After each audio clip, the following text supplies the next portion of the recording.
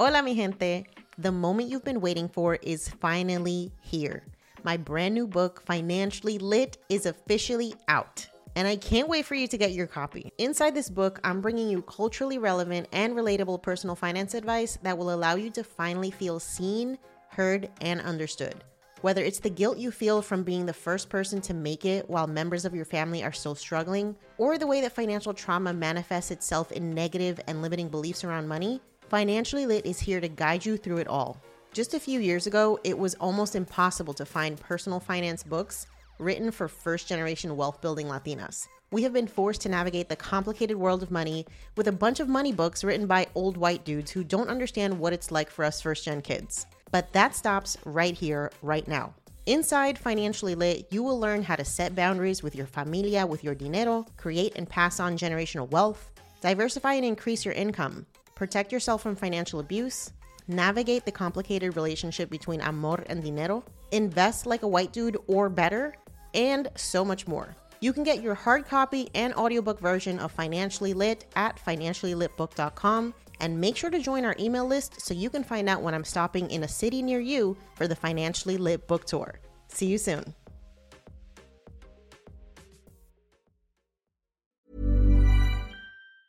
Hiring for your small business? If you're not looking for professionals on LinkedIn, you're looking in the wrong place. That's like looking for your car keys in a fish tank.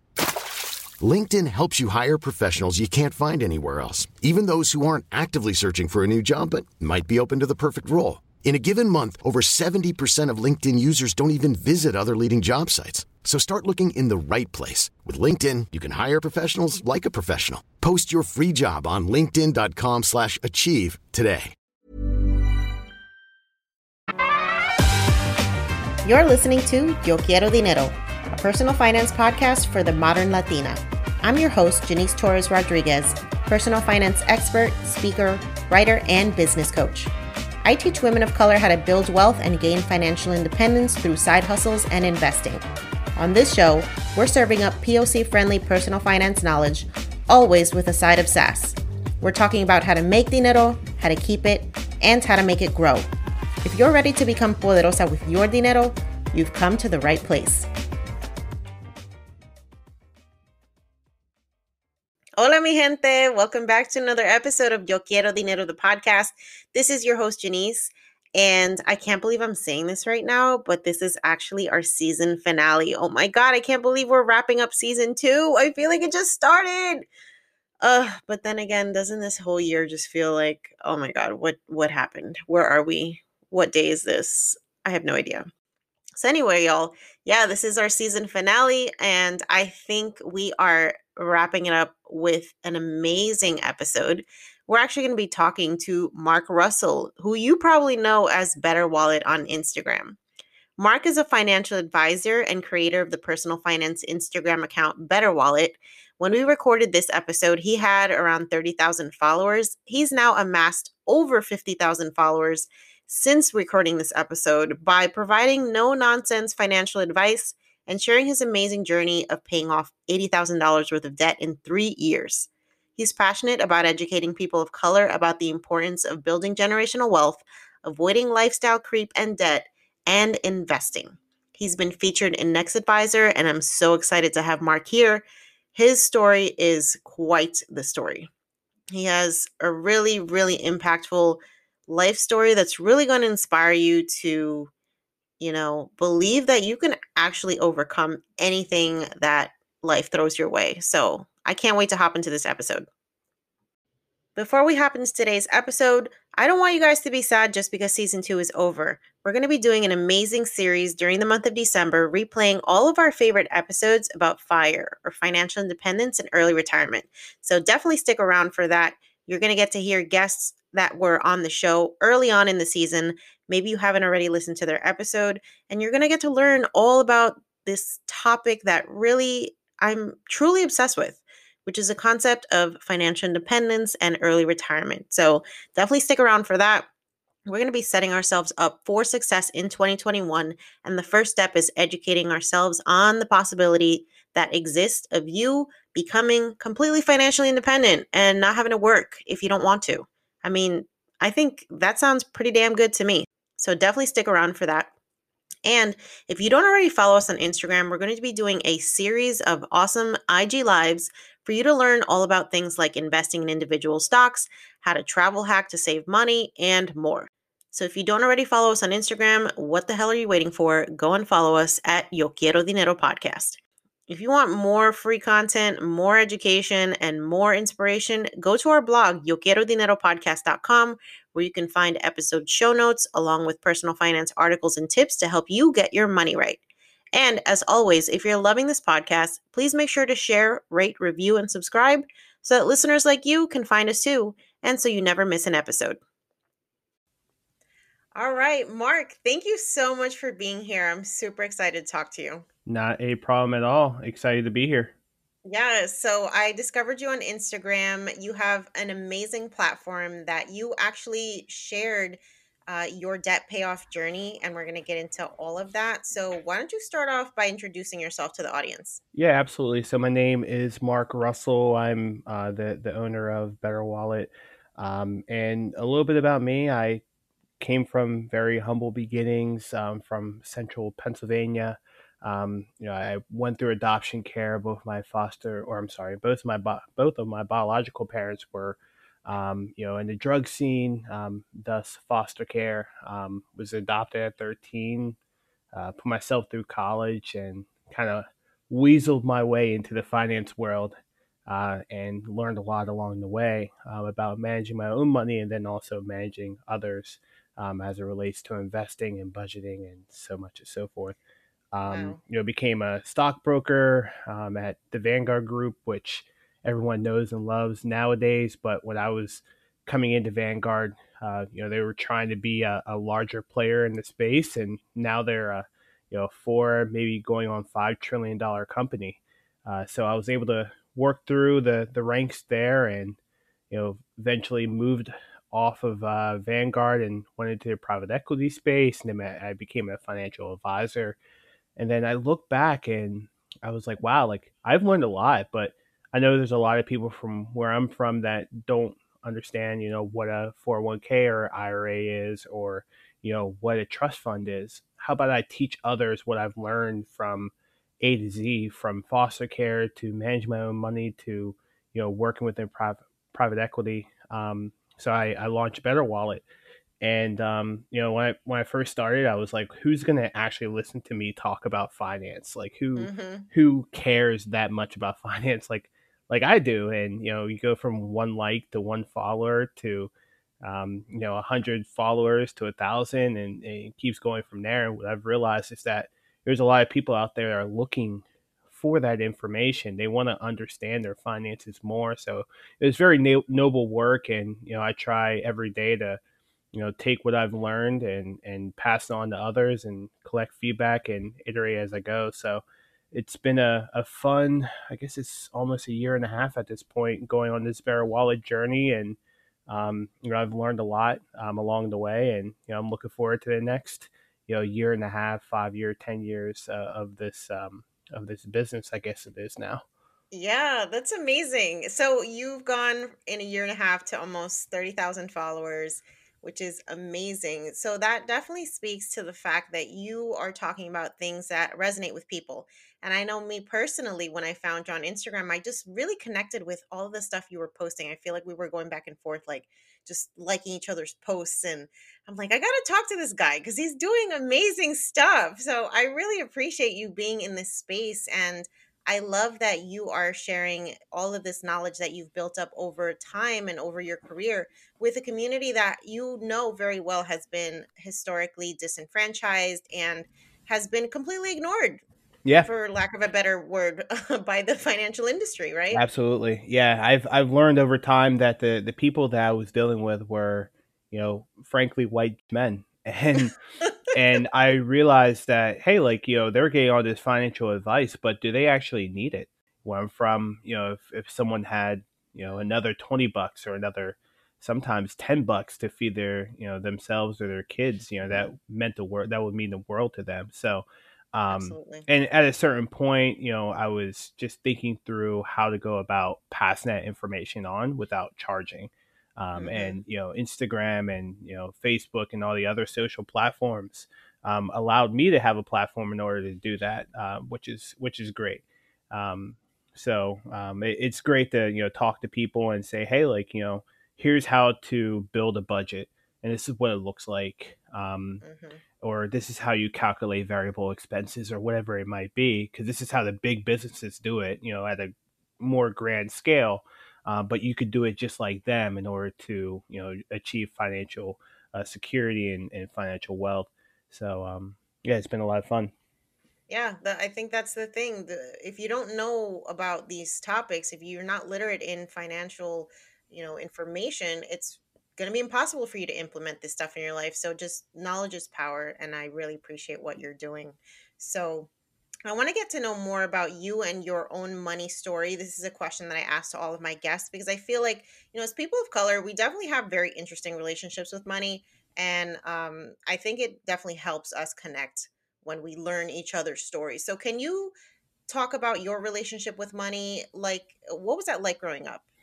Yeah. So, where do I begin? Well, I, as I mentioned, I went through foster care. I was eventually adopted by a family at the age of 13, and luckily, my first time having a biological father, or I'm sorry, an adopted father, he was a great one. He went through the military. He grew up poor, and he was definitely still lower class or lower income class. And what he has always told me was, hey, like you need to make your own money because I'm not going to be here forever. And he was really, upfront about that. And a little bit more context. So I was the only brother or the only son of the family. Thus, the reason why he adopted me, because we had five other siblings, and they were all girls. And he was like, "Oh, I want like a boy." And my mom, and my dad couldn't have a boy because God's plans. And he was like, well, I'm just going to adopt one. So here comes me. And he always taught me, hey, like, make your own money, cut grass, cut hair, do landscaping, whatever it might be, wash cars, shovel walks, whatever it is, to have money in your pocket so you don't have to ask anyone for anything. Mm, So from a young age, he taught me how to be an entrepreneur. He, helped me save up my first dollars in order to get my own push lawnmower, which was great because I owned a business asset, right? And it was funny because I was that kid that would save all my money. I would, I would have all my money kind of stashed underneath my underneath my mattress, and I would love just to, frankly, I would just love to look at it and be like, man, like this is cool. Like I have money, I could do a lot with this. I could buy a new pair of shoes. Like back when FUBU was cool, I was like, man, I could buy my new pair of FUBUs and just be like everyone else. Um, and that is the reason why I work so hard, is because no one in my area really had money in general. We all were mm-hmm. relatively poor. We look forward to playing basketball on the basketball courts, and there was no such thing as someone growing up rich in my town. It just wasn't a thing. But yeah, my association with money was that, like, I always knew how to generate it. I knew how to save it. I didn't know anything about investing growing up, nor did my parents. I didn't learn about 401k until I started working for Vanguard, and I was like, "Oh, this is a thing. Yeah, people have to retire. Oh, okay, I get it." Um, so like growing up, it was like that. And when I went off to college, I always thought that, hey, like when you go off to college, like someone's going to pay for it. Like you can't, like you'll go there and someone will just hand you $20,000, and that couldn't be further from the Wouldn't that be truth. nice? Yeah. I mean, I was naive, coming from a small town. I just didn't really know any better. And my mom told me, hey, like if you're gonna go off to school, you're gonna pay for it yourself. Which again, tough love. She's great, but she was definitely hard on me. And I was finding myself in the student aid office every semester, just Mm, begging, literally begging for money, saying, hey, my grades are great. give me money. Like, and they knew me by my first and last name, and they knew what the deal was when I stepped into the office. I need money. I'm going to graduate in 4 years, and you're going to make it happen. So I realized that, that was more of a dream than what it actually was, and I found myself working different jobs in order to pay for school. I became a RA, a resident assistant, where I was in charge of about 50 kids, freshmen. Um, I say kids, but they were only like maybe 2 or 3 years younger than me. Um, so I was an RA. I sold blood plasma to eat. I was a referee. Literally, I did anything to put money in my pocket and to pay off school. At the same time, I was applying for scholarships, grants, loans, whatever it might be, to get through.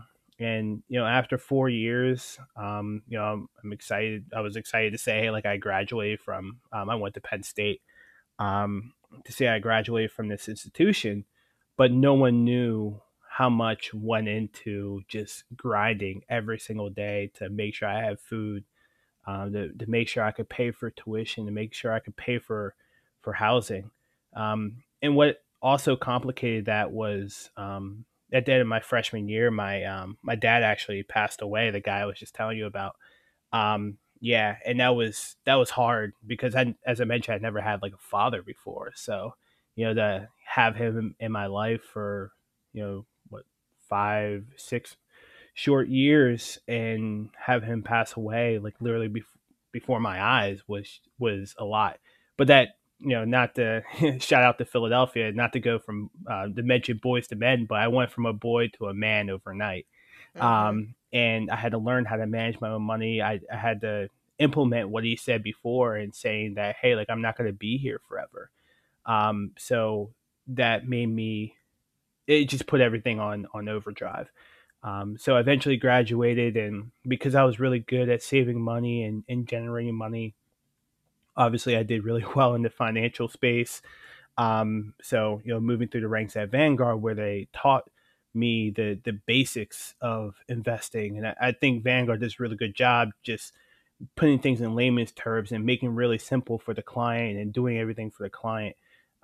It taught me about asset allocation, make sure you can control what you can control, and it just made it really simple and straightforward. And what I try to do is not only implement that in my own personal finance, but also teach people, hey, like it's more simple than what you think it is. I want you to understand what a trust fund is so you could pass wealth down to your family, or to the next generation. I want you to open up a 529 plan so your kid doesn't have to go through what I went through. I want you to open up a brokerage account in order to start investing so you could take advantage of what's happening with Tesla or Apple or whatever the stock might be. And I think over time, those small chips will, have our people specifically investing more, understanding finances more, and thus they're able to pass that education down to their children. So maybe if we're not millionaires or we're not billionaires, they're sure to hell going to be millionaires and billionaires because they don't have a choice. I know that's Because right. so that's my end goal. If I don't meet, or if I don't make it to a million, I want my kids to start off pretty high up, and I want them to understand that it's reachable for them. I love that. Like you and I are on this same wavelength where, building wealth is a revolutionary thing for people of color. And I think, when we see what's going on in the world just yesterday with the announcement of yet another police killing of a Black woman in her home, this time she's sleeping, like we're not even safe at home. It's like, it's very easy to get into a headspace that it just feels like, what's the point?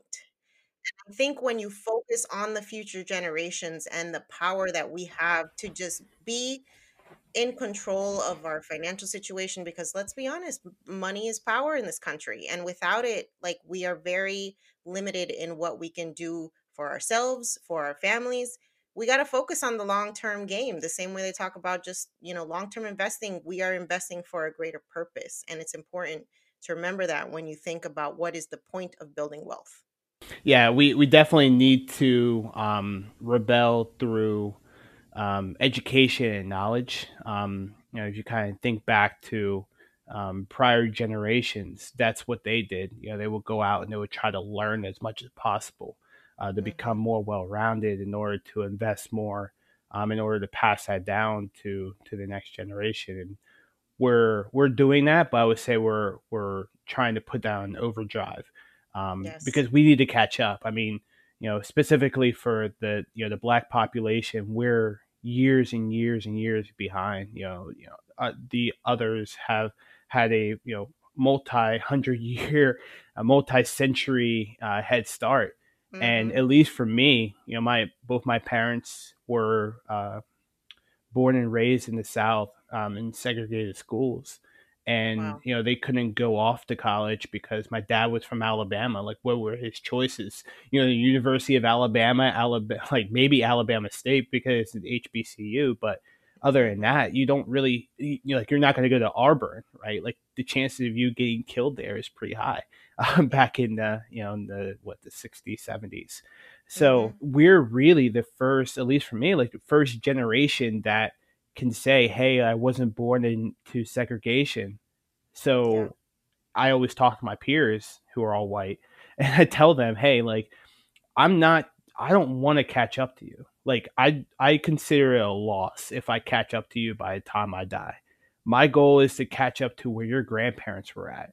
And I want to make sure that when my kids are born, they're light years beyond your kids. You can call it a competition and you like you might get upset at what I'm telling you, but like I foresee my children going beyond you. And I want my people and the people of color to be beyond where your people are at because you Yeah. guys have said this. Like, they always call me Malcolm X because I'm always just educating them and saying, hey, like, we're light years behind and we're going to catch up, and I'm going to lead that charge.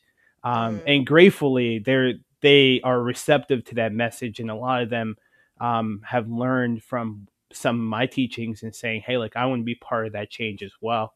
A lot of them have had conversations with me just saying, hey, how can I be part of the solution, from joining Big Brothers Big Sisters and becoming a big, to donating to some of the societies, to even just having a conversation like, hey, like, what did Deshaun Jackson mean by X?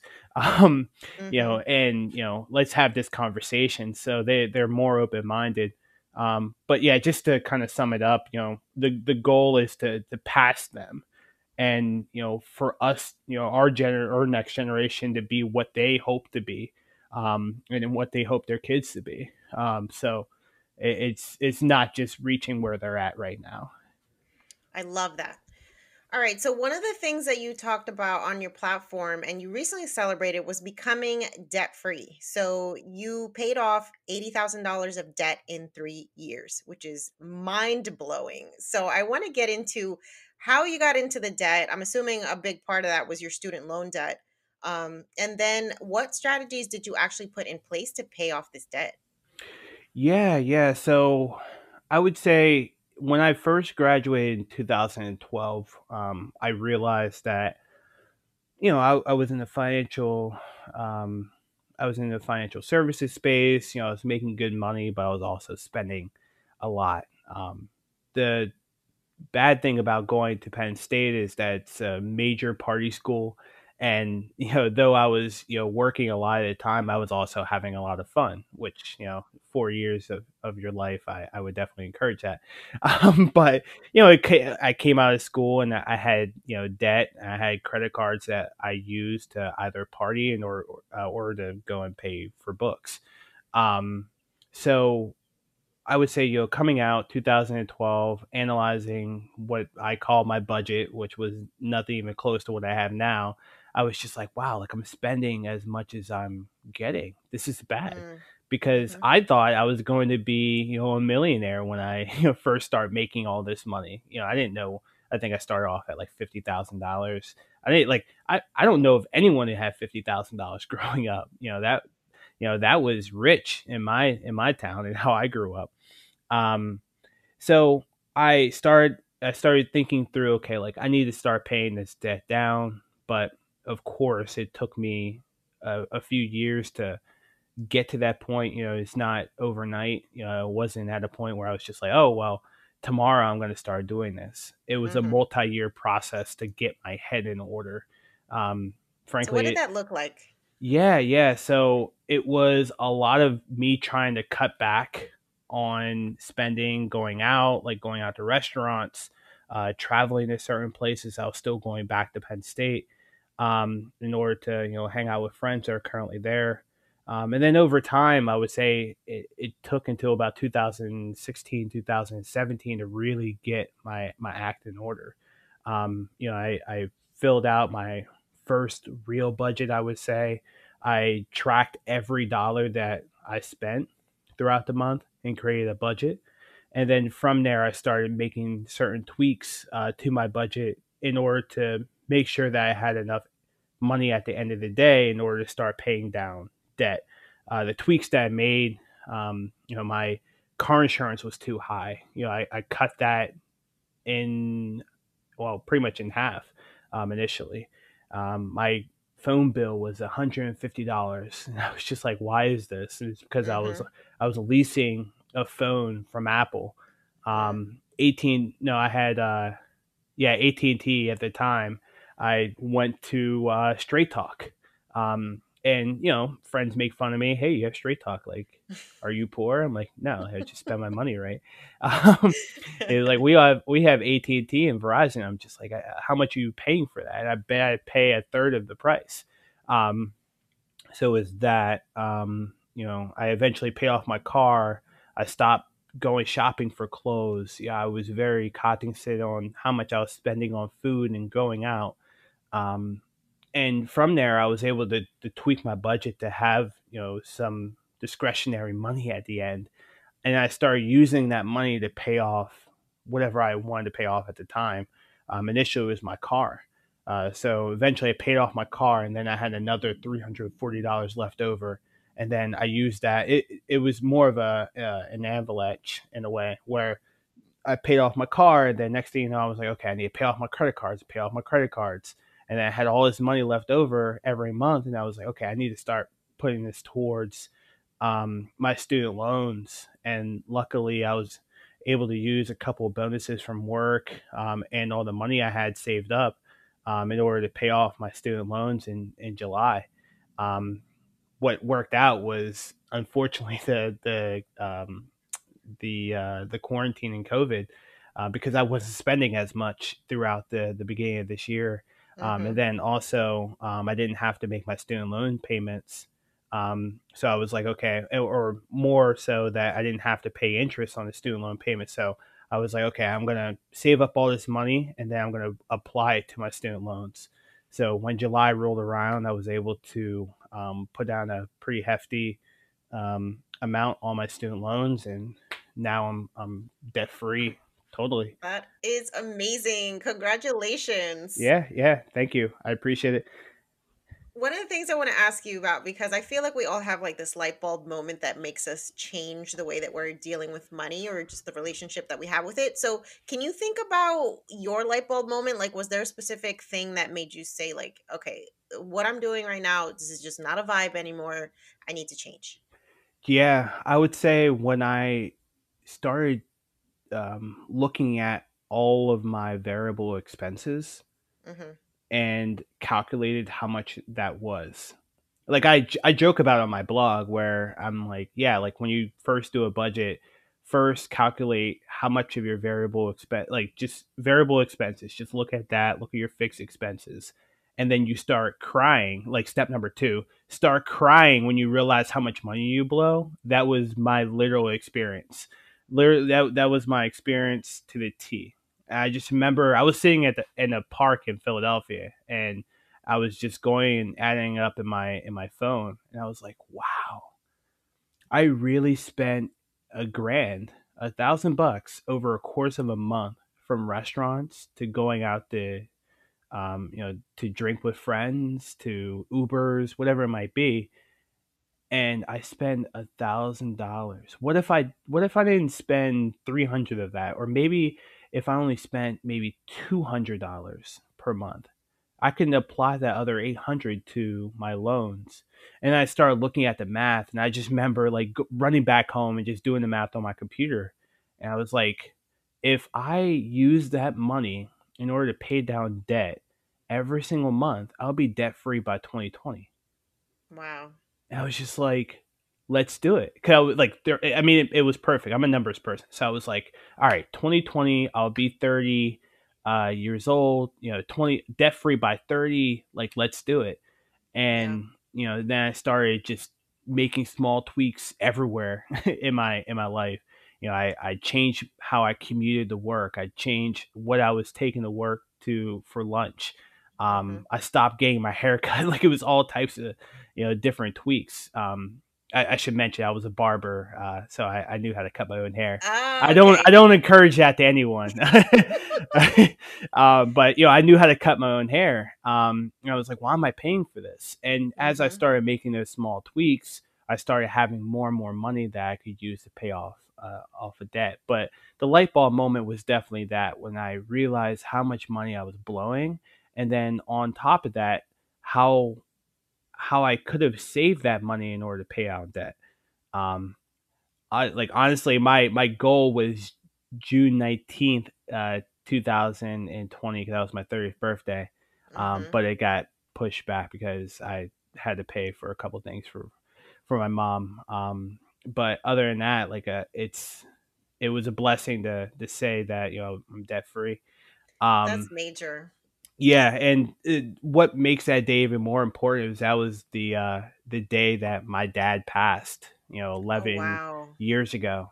So So I'll the date always that you became debt free was the day of your this dad's passing? yep, July 17th of 2009 is when he passed, and July 17th of 2020 is when I became debt free. So, um, yeah, so it's a special day. It the day you got wings, and the day I got my wings to escape debt. So, Oh my gosh, I love that.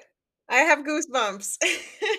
but yeah, it's been a fun journey. Like, I always look back, and people are just like, "Oh, you must be clinically insane for what you had to go through." And Hiring for your small business? If you're not looking for professionals on LinkedIn, you're looking in the wrong place. That's like looking for your car keys in a fish tank.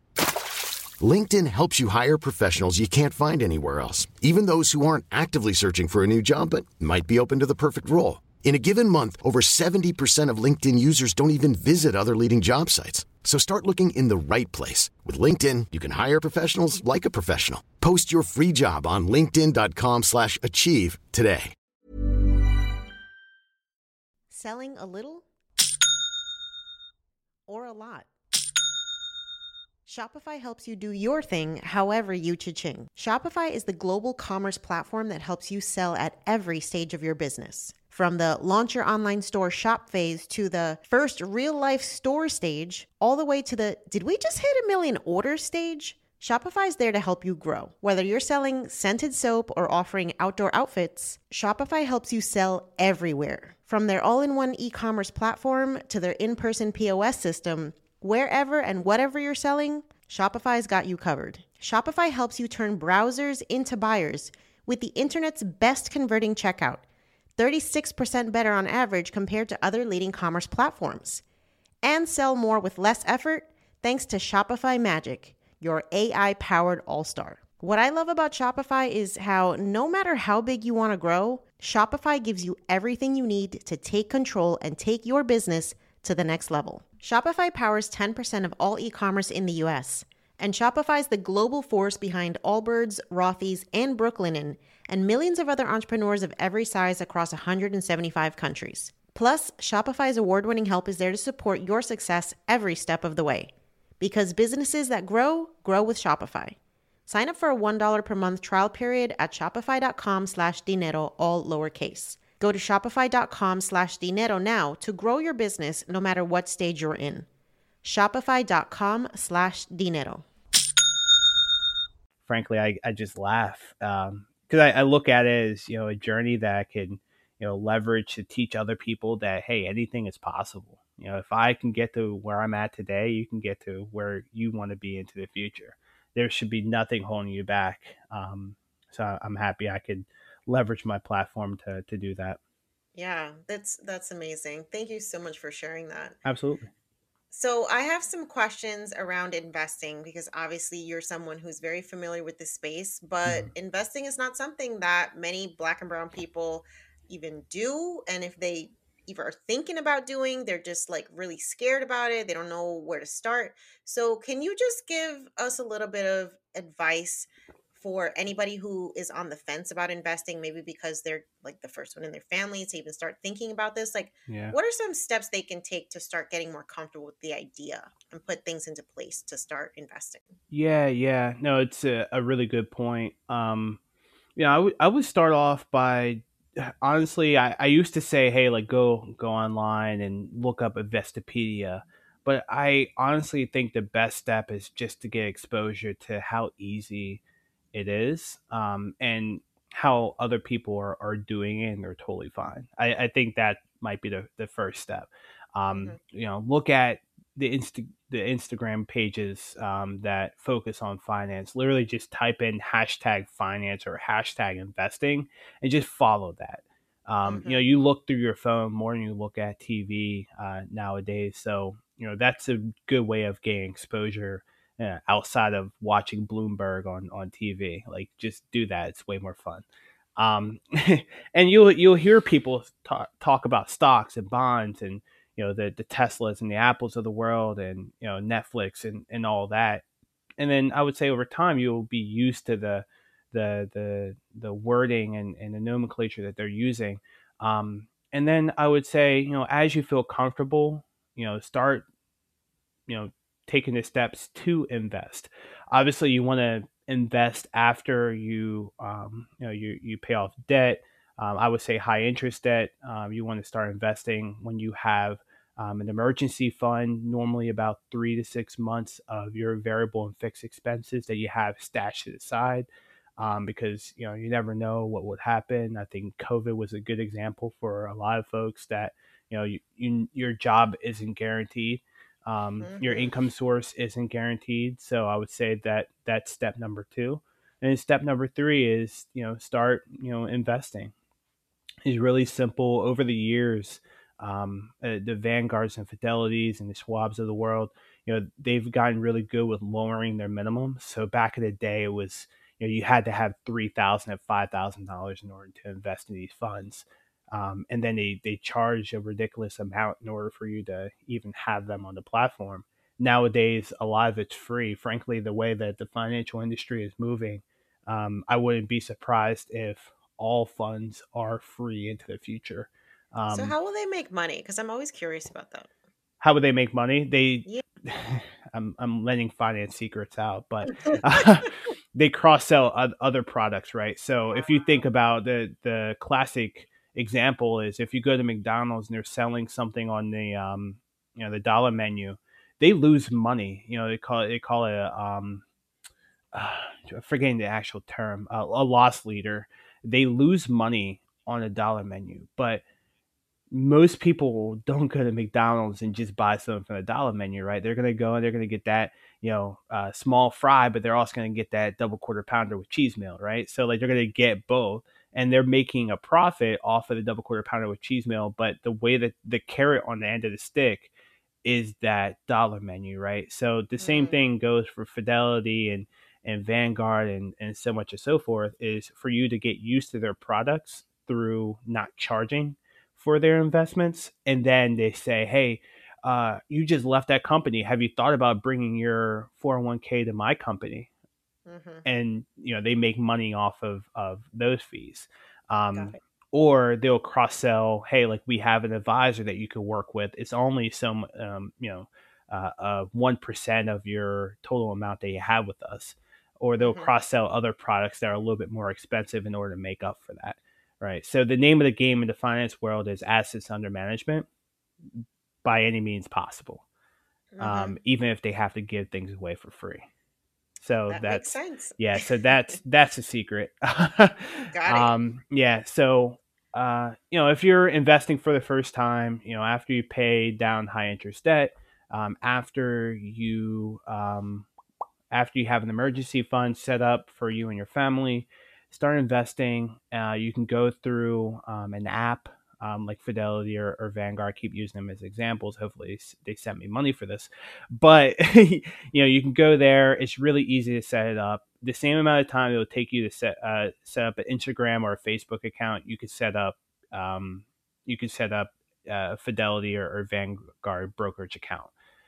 They make it really simple, and if you don't know what you're doing at any time, you can call into their contact team, and they can walk you through it. A lot of them are licensed; they've been through it 1,001 times, and any question that you ask, they've probably have heard it 1,010,000 times. How do I know? Because I was one of those people before answering those questions.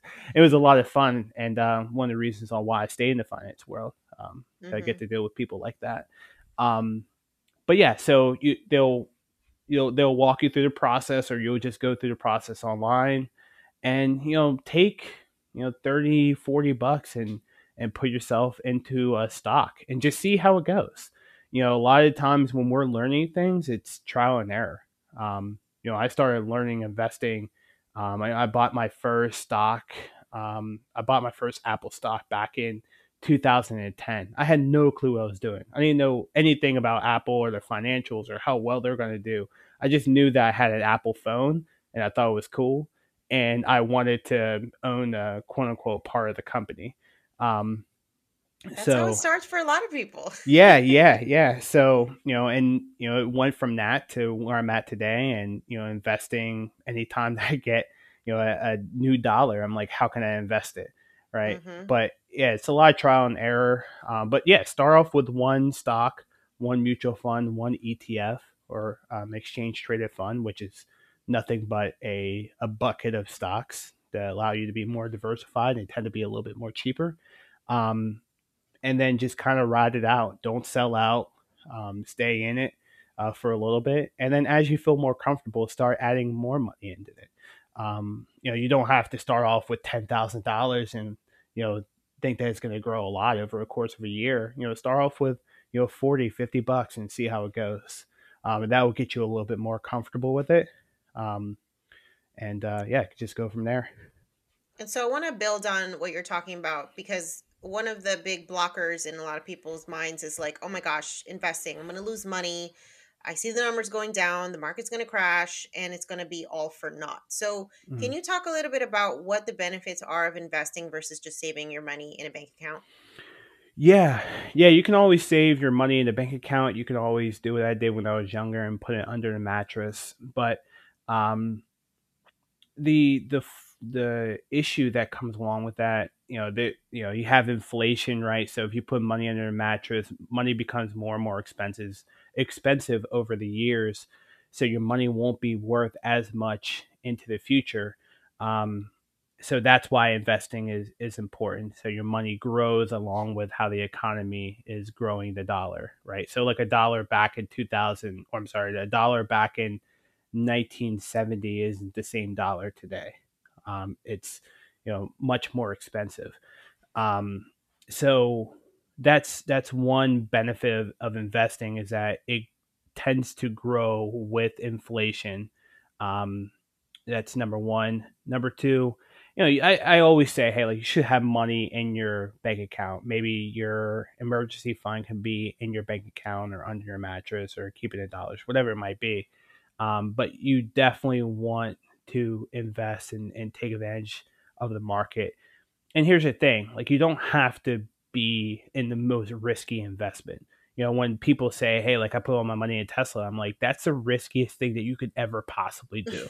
Or Bitcoin or crypto or what are the other Forex. Forex, right? Like, that's literally, if you talk to Warren Buffett and you were to ask him, how risky are you? He'd say, Forex that's too sweet for what I'm looking for, right? Even he's not that risky of an investor. He's well diversified in a lot of different sectors, and I feel like I'm getting really technical, but he isn't that risky. He doesn't believe in crypto. He doesn't believe in Bitcoin specifically, or Forex, or any of that, because it's way too risky. He much rather ride an index, or invested to the S&P 500, which is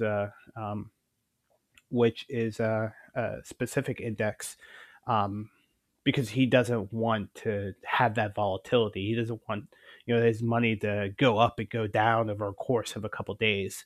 Um, I so would uh, say he knows what he's doing. So, and he you really know, knows what he's doing, and he keeps it simple.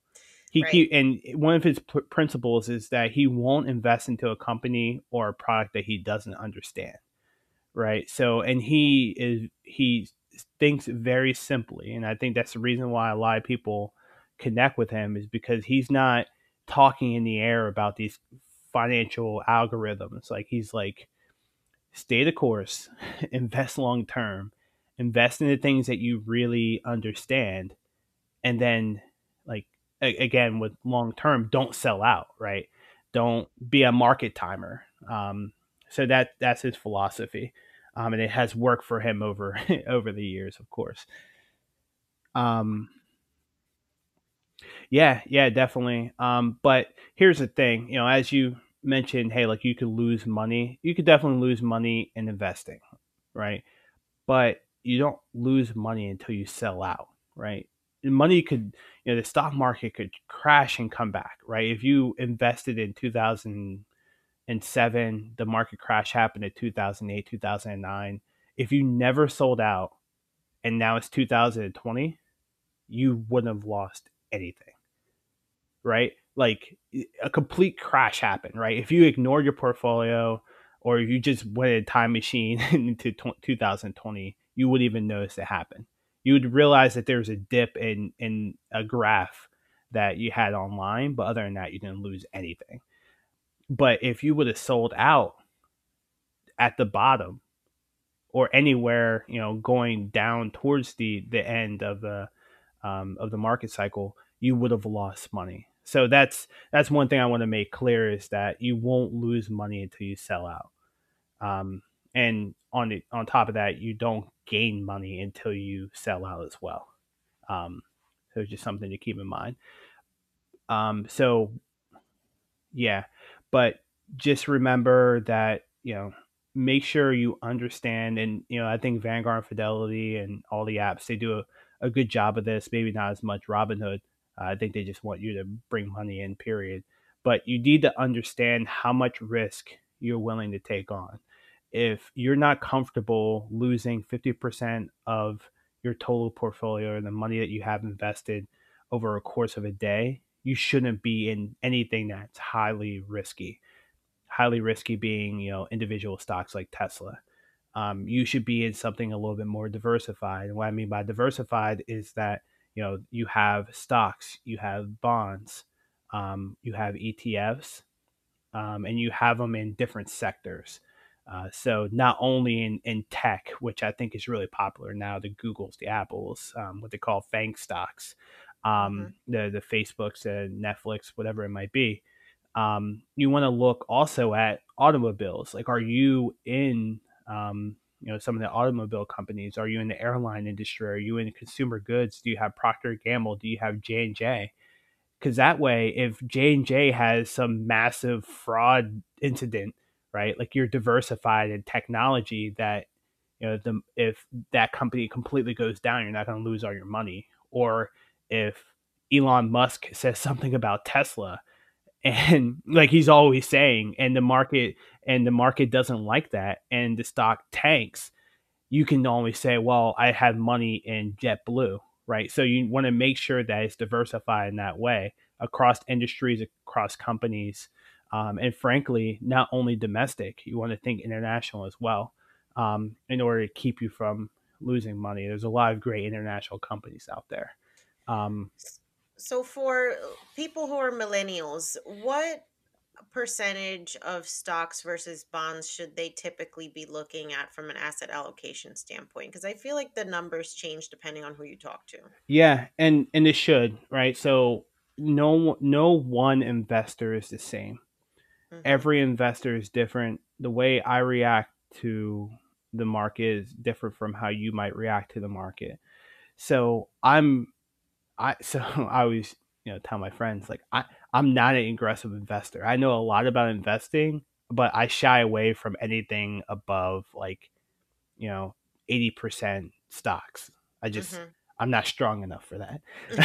And I'm comfortable saying that. I know some people are just like, I'm 100% stocks. That's great. Mm-hmm. Like, I'm not going to do that. But, you could be, if you're a millennial, you have a lot of time on your hands. And it depends on your goals as well. So if your goal is to just grow your money over the course of 10 years, you might want to be a little bit more conservative versus if you're trying to grow your retirement fund for the next 40 years. You're not going to take the money out until 40 years from now. So right there is just, your specific goals is what you want to look at. How much time do you have, and what they call in the finance world is being time horizon. Mm-hmm. You want to understand your risk tolerance. I mentioned if the market drops 50% and your portfolio drops 50%, would you be comfortable with that? Or are you like me? Are you a wuss and you you don't want to have that much in stocks, right? So it's something else to think about. And as you think about those different measures and those different filters, you'll land on a certain investment, and then you ride that out for as long as you really want to. So it's really hard to say, hey, like you millennial, this is what you should be in, because it really depends on different factors that that really have to do with how they look at money, how Mm-hmm. um, tolerant they are of risk, and how much time do they have on their hands. Yeah, that makes a lot of sense. And so a lot of the brokerage firms, if not all of them, have risk tolerance calculators on Yep. their websites. So Yep. you can go and check out, literally it's like a personality quiz Yeah. and they will literally tell you like how risky you are personality wise and what that looks like from an investment portfolio standpoint. So that's a good place to start if you're just not even sure what risk level you're comfortable with. Yeah, I'm happy you brought that up. Yeah, risk tolerance questionnaires or risk tolerance calculators will help guide you to a certain investment that fits what you're potentially looking for. Yeah. And I think I always go by the rule of thumb that any money that you need in the next like 3 to 5 years probably shouldn't be in the market because especially when you're thinking about like long term investing and just if you understand the historic performance of the stock market in general, like there's a lot of variance in a 1 to 5 year time span. Mhm. So it's not really a place to just put money that you're going to need to take out right away. But if you've got long term goals like 5, 10, 20, 40 years out, that's definitely the place where you're going to get the better bang for your buck versus letting it sit in the bank account. Exactly. Yeah, you're spot on. I hear all the time, even from my friends, hey, Mark, where can I put my money in order to triple it over the course of a year? And I tell them, you sell drugs. Like, that's the only way you can go about doing it if you sell drugs. And we're not going to do that because I have higher aspirations for you. So you just hold on to your money and then just try to control what you can control, and that's work longer hours, whatever it might be, in order to generate that money. But you're not going to get that in the stock market. Absolutely not. And anybody who's trying to tell you that you are is running a Ponzi scheme, They so run away. are, yes, yes, yes.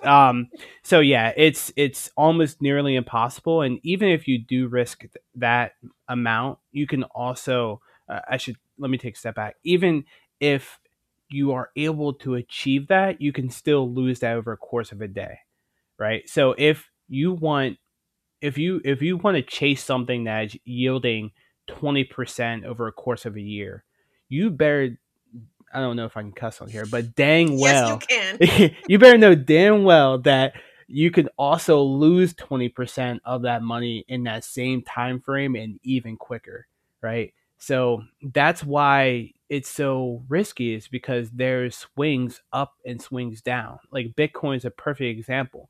You can, in Bitcoin, you can make, you can put $10,000 in. Yeah, you can make, $3,000, $4,000 if Bitcoin does really well over a course of a couple of days. But you can also lose that amount. And if you're not comfortable losing that amount, then you shouldn't be comfortable making that amount, if that makes any sense. So those are the swings I'm talking about, and that's why like I'm middle of the road, because I'm very comfortable losing 6% and I'm very comfortable gaining 6%. And that's like my sweet spot. But as soon as you say you can lose 10% of your money, that's a problem for me. Like that like I'm knocking on someone's door and I'm like, what's good? Like, you stole all my money. Like like we have a problem. That's where I'm Yeah. from. It's just like someone stole your money. And it's Right. like someone just like coming to your house and like spitting on it. It's a problem.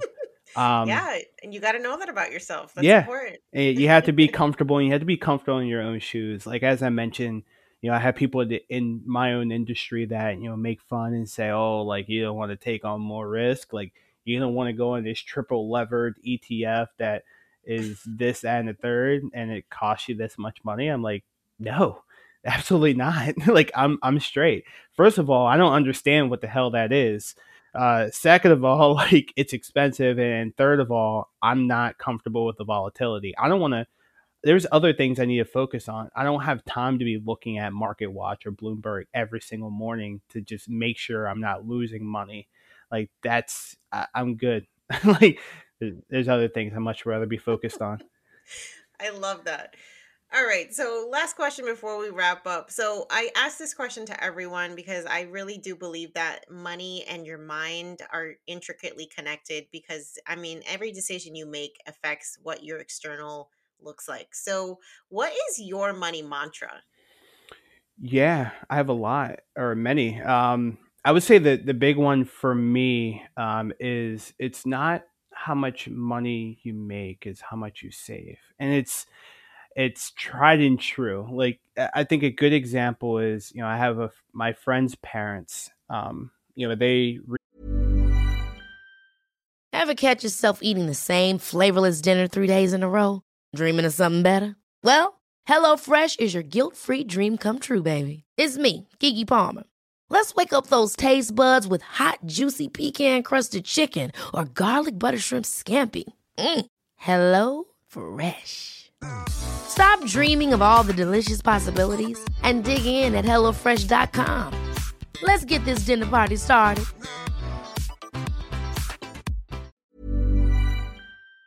recently retired, and the reason why they were able to retire around on time is because they didn't really spend that much. They might go on, a vacation here and there, but other than that, they drive, cars are 10, 15 years old. Their house is, they had it, redone not too long ago, but, if you look at it, you just think it's a, low middle income house.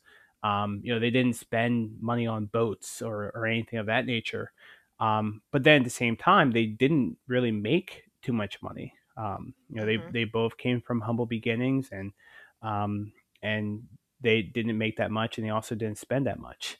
Along the same vein, there are a lot of people out there that make 200, 300. I know people that make 200, 300, $400,000 a year, and they spend all of it because of lifestyle creep, which is a concept that I love to talk about because everyone does do it. Like, everyone does it, from the athletes to the actors to what have you. They spend all their money. I think someone mentioned, during the lock, or not the lockdown, but the quarantine for the NBA, when they kind of paused it for a little bit, that a lot of the guys in the NBA, they live paycheck to paycheck and they make millions of dollars. You know why? Because they have these gold chains, they have all this stuff that they can't then go and sell and make the same amount of money. They have these cars, the houses, they have mortgages, and they have taxes that they have to pay. So when they leave the league, what happens? They go broke because they don't have any other income stream and they haven't saved anything. So, it's not about how much money you have, it's about how much money you keep at the end of the day. And I'd much rather make $80,000 and save, $70,000 of it than to be making $300,000 and be spending the vast majority of it. So it's just something to keep in mind. 'Cause I think everyone wants to chase, hey, like, we need to make six figures or we need to make more than that. And, more money, more problems is definitely a thing. You have more taxes, like Uncle Sam loves you more when you make more money. Hmm. And, you just have to keep that in mind, that there's other things you can control. You can give yourself 10%, a 10% promotion or a 10% bonus simply by making small changes in your life. And you don't have to beg the man, quote unquote, in order to give you a promotion. You can give a promotion to yourself by making those tweaks. Absolutely. You cannot out earn bad spending habits. Yes, that is so true. I learned that the hard way. Yeah, I think many of us have. I definitely fell victim to the lifestyle creep. I was like, yeah, once I make six figures, I'm going to have all this money. And I just had more money to spend and more credit card debt. Yes. And it was just an endless cycle until I had a come to Jesus moment. And it's like, oh, okay, so it doesn't really matter how much money I make because I'm just being reckless as hell with it. Exactly. No, it's spot on. And I think we all kind of fall victim to wanting to impress friends and whoever else and try to be a status symbol. And I would say I have way more, people have way more respect for me because they know that I'm saving my money and I'm investing and my portfolio looks really good versus the fact that like I'm, not wearing Jordans, like for example. Like my shoes are modest. Like I don't like, I'll wear a pair of Nike Frees versus like wearing a pair of Jordans. And I wear them purely for comfort. I don't wear them to show them off. That's the real flex. Yeah, exactly. Like my feet feel good. Like I don't want to wear clunky Jordans, but that's just me. Yeah. Shout out to all my New York folks. Like they probably hate me right now. Like, what's good, B? What's good? Yeah, I love it. All right. So, Mark, this has been an amazing conversation. I love all of the information you're sharing, both here on the podcast and on your platform. So, for anybody who wants to find out more about you and follow your journey, where can they find you? Yeah. So, you can go to Better Wallet. I post a lot about just finance and my journey. And my goal is to help motivate you to pay off debt and to build generational wealth. So, shoot me a message at any time and we can chat. Thank you so much. This has been a pleasure. Absolutely. Looking forward to the next time. Thank you. Mi gente, I hope you were really inspired by this episode. There was a really specific reason why I saved this one for our season finale. And a lot of it just really has to do with reflecting on the year that is 2020. When I think of Mark's story, it's a story of overcoming so many barriers, so many roadblocks, so many reasons why he should not be where he is. And despite all of those challenges, he still not only survived, but thrived. I hope that allows you to reflect on the things that you have been able to accomplish, even in this most difficult year. When it comes to adversity, we have a couple of options. We can allow it to get us down, to control us, or we can take steps to control how we respond to what comes our way. The second option is the one that helps us rise above it, right? But I will be the first to admit that exercising this option is sometimes harder than it should be. So learning how to move forward and getting past these tough times is something that you have to learn how to do. Resilience is not a skill that just comes out of nowhere. It is the direct result of overcoming challenges and knowing that you have the confidence and the fortitude and the strength to get past anything that comes your way. So I hope that this episode has you feeling inspired. It has you feeling like you can also overcome any challenges that you're facing today, tomorrow. We don't know what the future holds, but if you believe that you can overcome anything, I think that's the first step to success. So thank you so much, guys, for being a part of this amazing community. Thank you so much for supporting this podcast. Thank you so much for listening. And I can't wait until season 3, y'all. We're going to be premiering in January. It's going to be even more amazing, even more inspiring, and even more poderosa. So on that note, stay poderosa, y'all. I'll see you next year.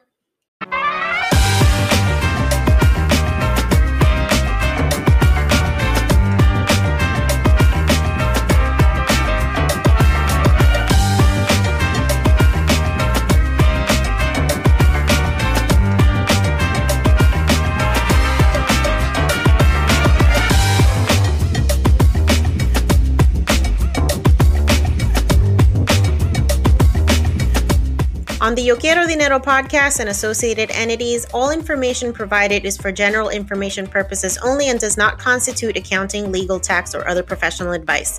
Listeners should not act upon the content or information found here without first seeking appropriate advice from an accountant, financial planner, lawyer, or other professional. We assume no responsibility for information contained on this podcast and associated entities and disclaim all liability with respect to such information, including but not limited to any liability for errors, inaccuracies, omissions, or misleading or defamatory statements. Usage of this podcast and associated contents constitutes an explicit understanding and acceptance of the terms of this disclaimer.